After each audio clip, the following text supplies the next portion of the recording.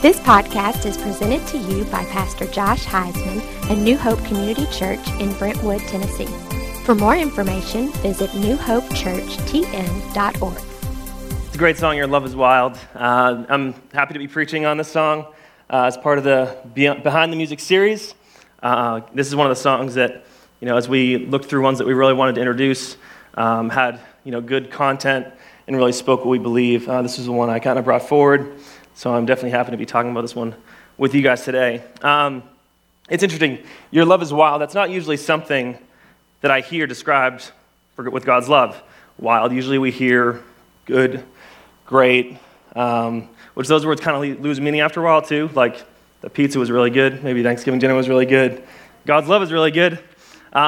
These words kind of lose meaning. And then we have words like enduring, steadfast, and those words still hold some value, but especially for Christians, we kind of hear those so much that they become a little bland if you aren't careful. But wild somehow just like kind of adds a new flavor to the description of God's love. And it's weird because usually wild is describing something bad. As kids, we're usually told, don't be wild, or stay away from those wild kids, don't hang out with that group. I know I can hear my mother's voice. She's, I think there was one girl I dated that she was like, why are you dating that wild girl? She seems kind of wild. So, it has this bad connotation in your mind from when you're growing up because your parents want you to be controlled, well-behaved, and for good reason too, because wild usually abandon self-preservation and abandon good judgment and kind of let it all go. But wild isn't necessarily bad. Wild is kind of an amoral thing. It's not good, not bad. But when humans come across wild behavior, because we're naturally fallen, we kind of make a mess of everything. And it hurts us, hurts others. But when you ascribe wild to God, someone who is all good, then it is actually a very good thing. So we need to kind of pull ourselves out of the mindset that wild kind of doesn't fit our box of what we put God in. Because we live by rules, and since we're young, we learn to live by rules so we're not wild. We kind of put God in a box. Sometimes we model how God is after how we think we should be, and he's much more than that, obviously. So I think this song does a great job of breaking God out of the box we kind of put him in, because if you're like me, I like things neat and orderly. If you ask my wife, she knows I'm kind of obsessive. So if anything's out of place, doesn't matter if you're using it or not, it's got to be in its place. And that's how we treat God. Like everything has to be how we want it to be. It has to be in its place. And if it acts out of what we think is its place, it's scary. So it breaks God out of this comfortable box we kind of put him in and what we say his love is. I was reading a sermon by John Piper last week. And he's someone I have a lot of respect for. He seems to have really interesting insight. And he was talking about the depth of Christ's love and how we can kind of see how deep Christ's love is. In one of his points, he said that we can see the depth of love by seeing how undeserving the subject of love is. So we can see the depth of Christ's love, or we can even see the depth of someone's love for us as humans by seeing how undeserving we are. And I think that's really important. Sometimes we kind of lose sight of how deep it is because he loves everyone. But when you put in that context of the depth of his love, you can measure that by how undeserving we are of it. And we all know people that are easy to love, right? And some that are really hard to love.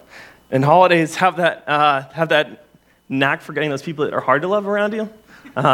So I don't know. I was thinking in my mind like, if you don't know which person around your holiday table is hard to love, then maybe it's you. There's always a weird one in the group, and if you don't know who it is, it's you. And then I was like, well, who's the one that's hard to love in my group? I couldn't think of anybody, so I was a little concerning. So we're all hard to love sometimes. We all know there's people that are harder to love than others. And right there, you can see how kind of shallow our love can be pretty easily, and how great God's love can be pretty easily. John Piper turns to Romans 5:1-11 and Matthew 5:46-47. And Romans here is on the screen. And it says, "Therefore, since we have been justified by faith, we have peace with God through our Lord Jesus Christ.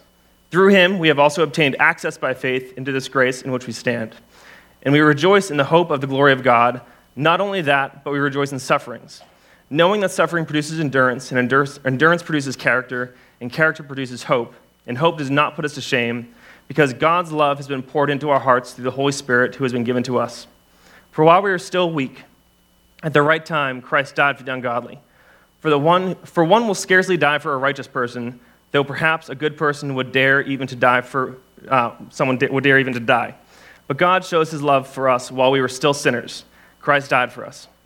Since, therefore, we have been now justified by his blood, much more shall we be saved by him from the wrath of God.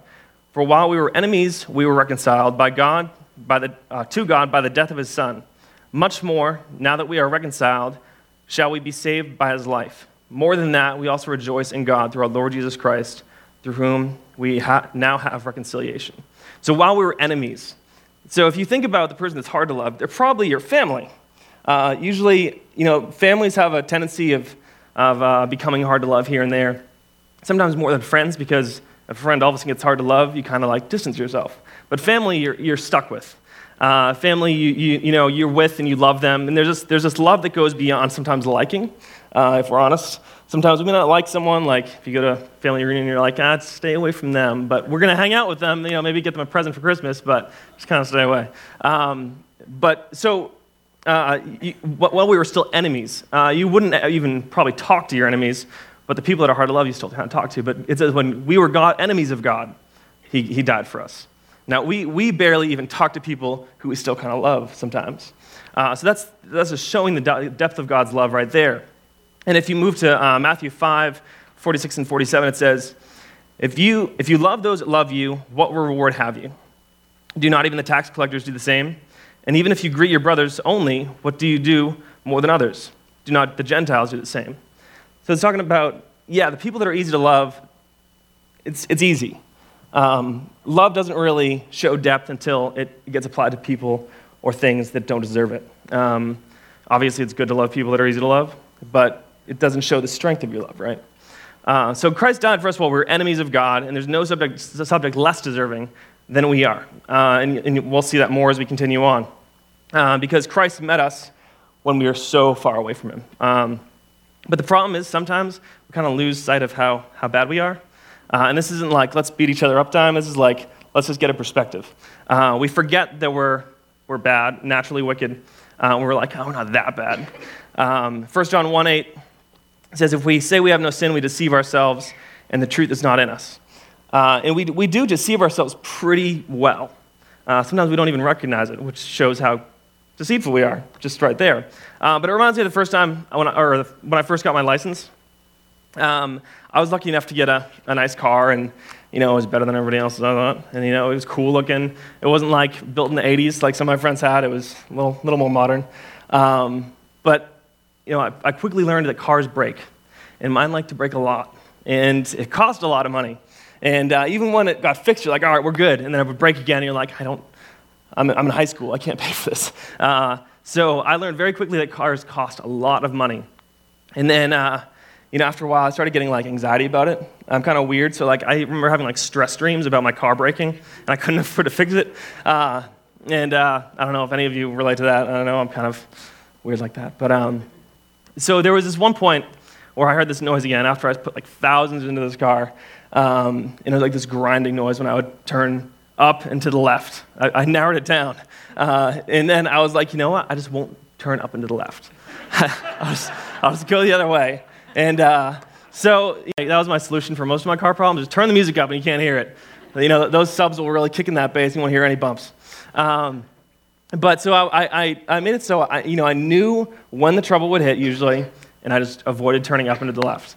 But there was this gas station on the way home from school that I used to stop at, and their main entrance was up and to the left. So it got so bad that I just would end up going past it, making a U-turn and going in right. I totally avoided it. And it was bad. So, a couple months went by of all this avoidance. Finally, I brought it to the shop. And the guy was like, I want to show you what's going on here. And so he brought me back, and I felt like a kid being scolded, because that's kind of how it was. But he's like, look at what's going on here. And this, I don't know much about cars, but this is what I know. So the strut had, popped out of place and was jamming into the hood. So every time I would turn, it would like jam into the hood, and it would like created this dig, this whole like, almost like a hole dug into the hood. So like it's huge problem. If I ignored it more, it'd probably break the whole car and be a mess. But I got it fixed, and he like covered up the, like patched the hole and all that, and I went on my way. And I got a little better at caring for my cars, but the worst one was probably the last car I had. I was driving around. It was when I was still in Pennsylvania, and I heard this noise in the front, and I even took it to someone that I knew would tell me what I wanted to hear. We all find that mechanic that we're like, oh, he'll let stuff slide, you know? So I had one of those mechanics, and we kind of do that with ourselves with like, we're like, do you think this is that bad? And they're like, no, it's good. So like we even do that to ourselves to excuse what we do. So I brought it to this mechanic. He's like, no, it's just this bearing. You can get it replaced in like a year or so. It'll be fine. I was like, all right, it sounds terrible, but I'll believe him because I don't want to put money into it. So like I knew I had this problem, and I just put it to the side until it was convenient for me to fix it. And then we made a trip up to New Hampshire, Becca and I, and it got a lot worse. So I brought it to my mechanic up there, and he was not one of the guys that was going to let things slide. And he gave me a call, and he was like, so as you drive, your car's essentially pulling itself apart. And he's like, the axle's bad, the wheels are bad. He like started listing everything that was wrong with it. It's basically a whole new car, so which is why I got a new car. But I was driving, and the car was pulling itself apart. And that's kind of how we are too with sin in our lives. We have this problem. We maybe know it's bad. We get someone to speak into our life to make sure that we're not doing something too bad. We're like, is this okay if you do this? And if you ask around until someone agrees with you, and then you kind of push it aside until it's convenient for it to fix. But what ends up happening as you go along, it's slowly tearing your life up.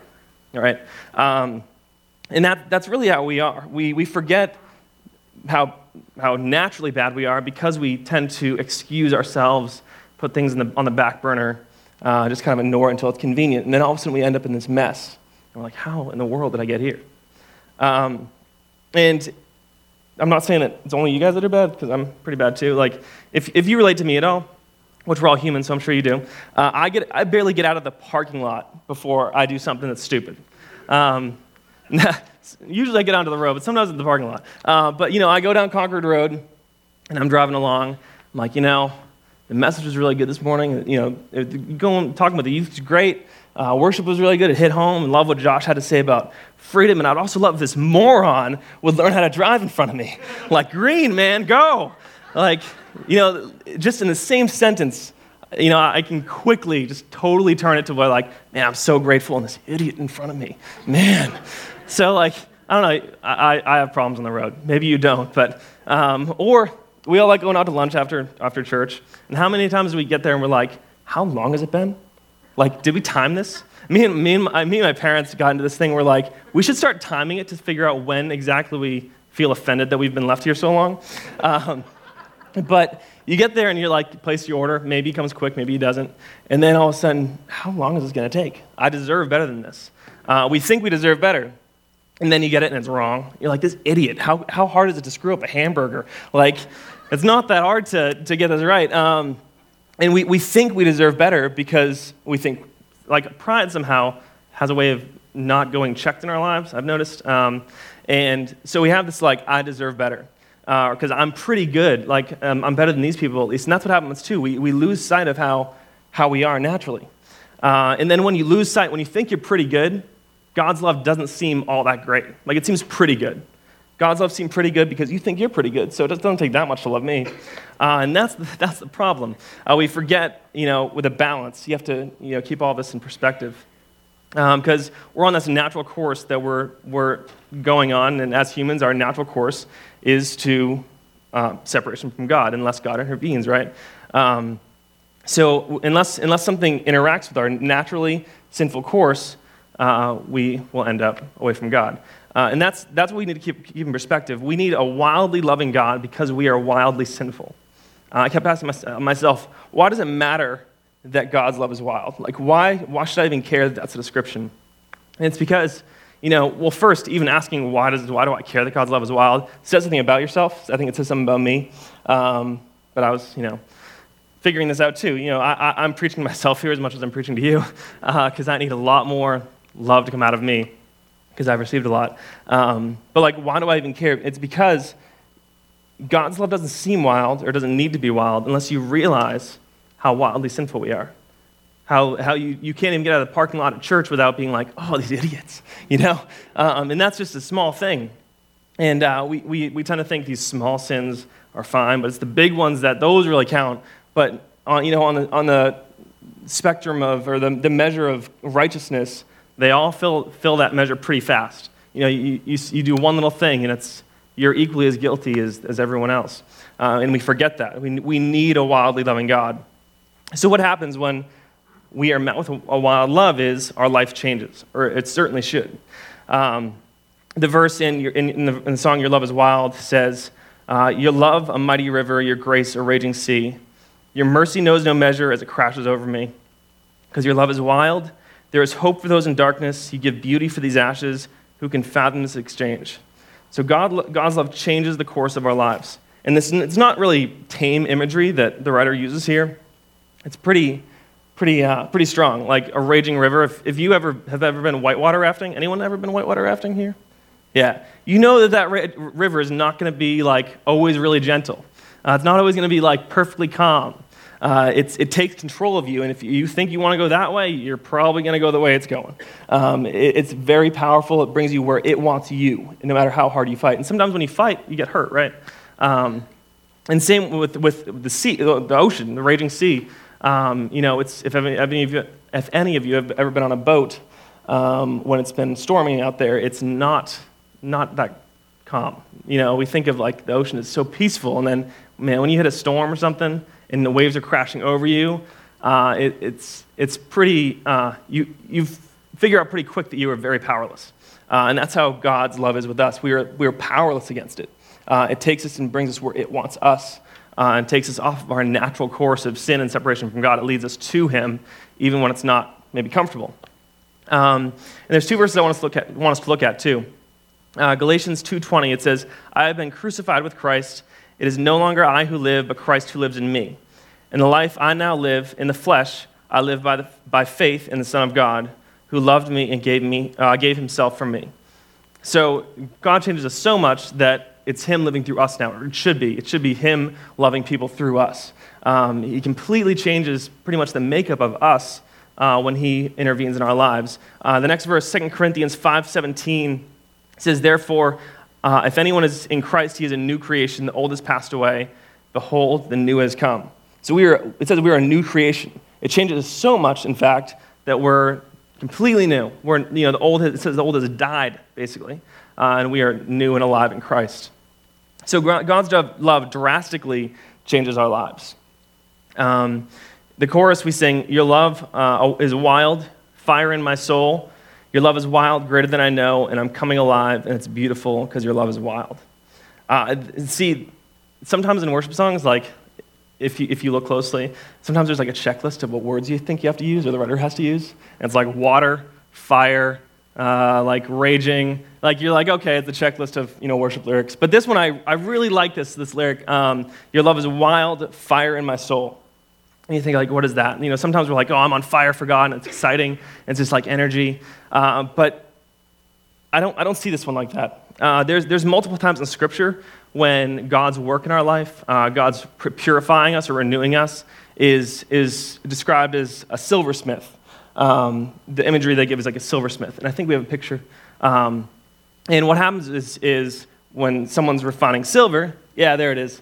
They take this raw silver. I don't know too much about it, but they take this raw silver and they heat it up really, really, really hot. So they put it under fire, and you can see the impurities burn away. And even when it's getting shiny like that, it still looks kind of ugly because it's still burning away the raw silver. And then it gets to be like that a little bit, and then you're like, okay, it's done. But then you see these nasty impurities, like this brown goo bubbled up, and then go to the sides and kind of like burn away. And that's what happens when God refines us too. Like there's this raw natural dirtiness, and he heats it up. And with the fire in my soul, that's how I see the fire in my soul. It's God's love heating up what we are to get rid of the impurities. And when I was looking up like what's the refining silver method or whatever, there was they were saying that, at least in the ancient times when they were doing this, the silversmith knew the silver was done when he could see himself in it. And I thought that was really, really cool imagery too, because our goal is for people to see Christ in us. And as Christ is refining us, we should be reflecting him more and more. And I had never seen like a video or anything, but I watched this one, and it was really, really cool. Because you could see, even when you thought it was done, like we think a lot that we're like, all right, we're good. I've got to this part, I got rid of this thing in my life, I'm good. But even when you think it's done, these impurities keep bubbling up if you let Christ's love keep refining you. And I just think that's such a cool imagery for that chorus. Your love is a wildfire in my soul. I'm coming alive, and it's beautiful, because this is what's happening. You're getting the impurities out of my life. So God is constantly making us more like himself. And it's an odd contrast, because in our culture and society, we kind of put love in this box for everything. Like love is always comfortable. Love is always, warm and fuzzy. Love always accepts us. It's like, that can be it. Love is accepting. Obviously, God's love is accepting of everybody. But it's not always warm and fuzzy.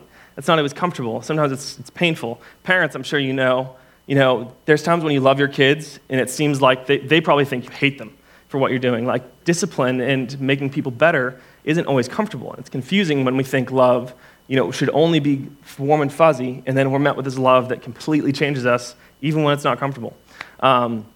So God's love does that, and when we can't, come alive, it won't be beautiful unless we understand that God's love does refine us, and it's not always comfortable. He brings us through trials and circumstances that make us more like him. So we need to kind of redefine that sense of what love is, too, and not just let it be the one-sided love, but it needs to be, accepting and also making you better. And this whole thing, for some reason, the prodigal son, the parable kept coming to my head. And I remember there was this one professor I had in college, and he kept saying, it's interesting because the prodigal son could be called prodigal father. And I was like, that's interesting. That's odd. That's a new way to look at it. And it kind of piqued my interest. And I started looking into where that idea kind of stemmed from. And there was this story that R.C. Sproul Jr. was, talking about. And he was talking about this one time when he was the chief editor of a publication in his ministry that they would send out, and he would have to check the grammar and all that. And he said so many things slipped through his fingers because he wasn't that great as an editor, essentially. He was saying, people are so picky, too. He said he would get letters, people would be like, that semicolon should have been a colon. He got that wrong. We're really quick to point out people's faults, right? Or one guy was like, farther would have been a much better word choice than further there. You really need to get your act together. But then he was talking about one time, no one caught one of his mistakes.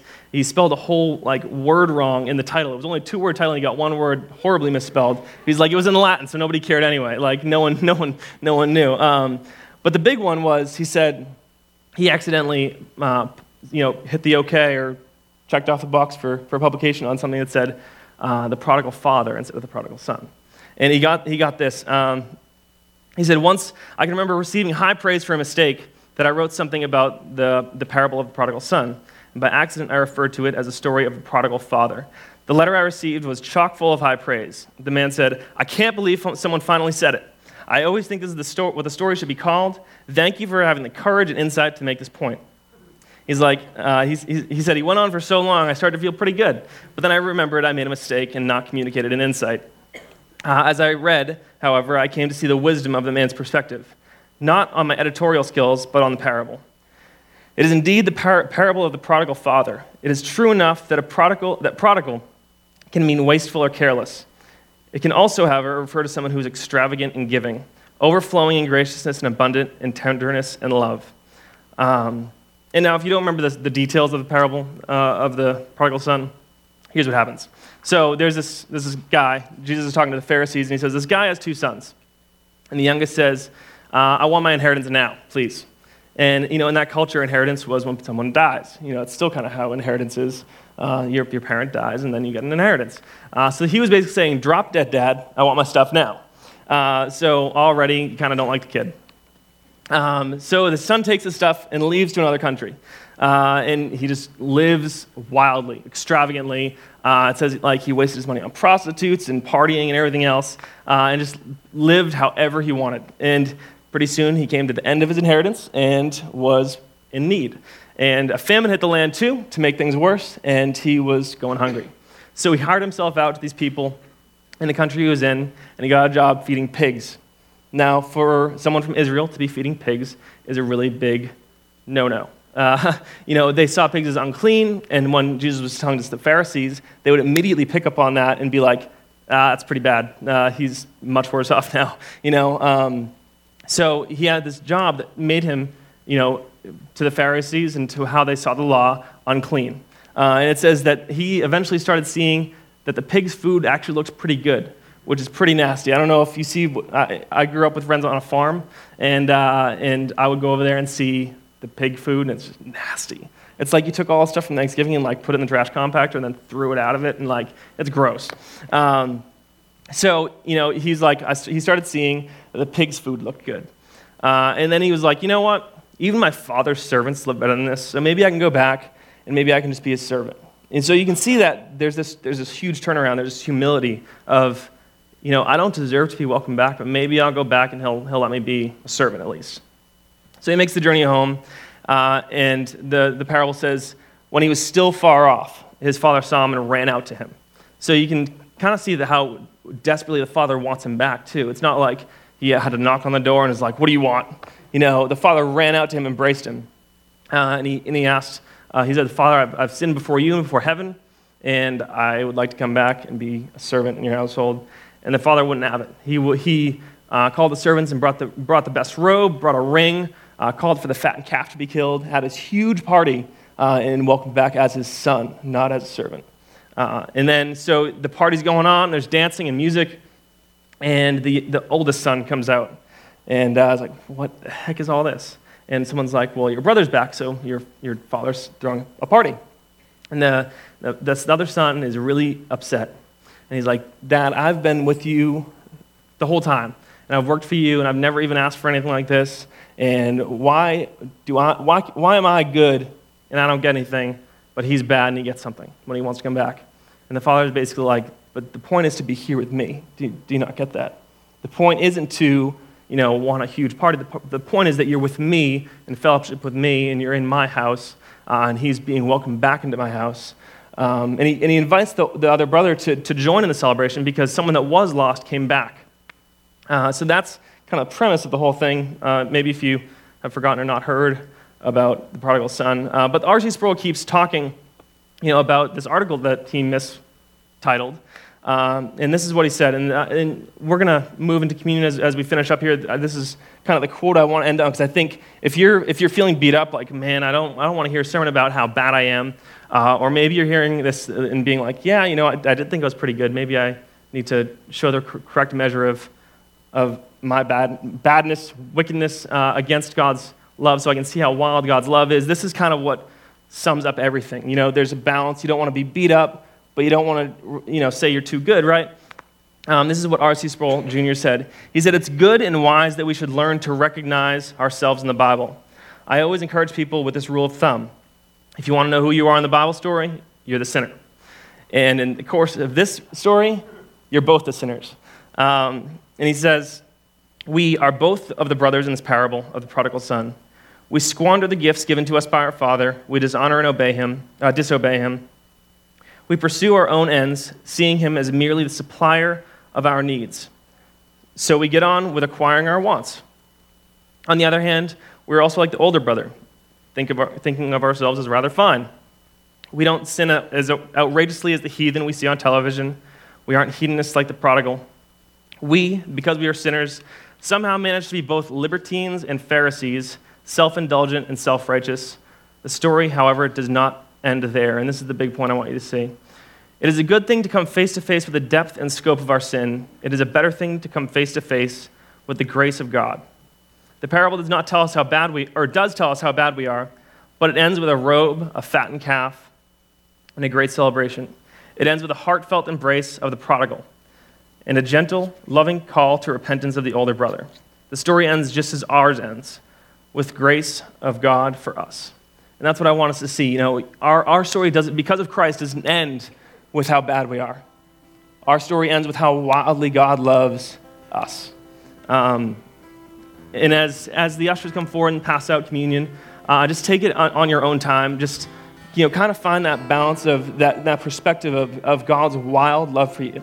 While you were a blatant enemy of his, he gave his life for you. We said being wild means that you abandon self-preservation. That's exactly what he did for you when he came to earth. He abandoned self-preservation so you could be with him. Thank you for listening. For more information and additional resources, visit our website at newhopechurchtn.org. Also check us out on Facebook, iTunes, Instagram, and Twitter.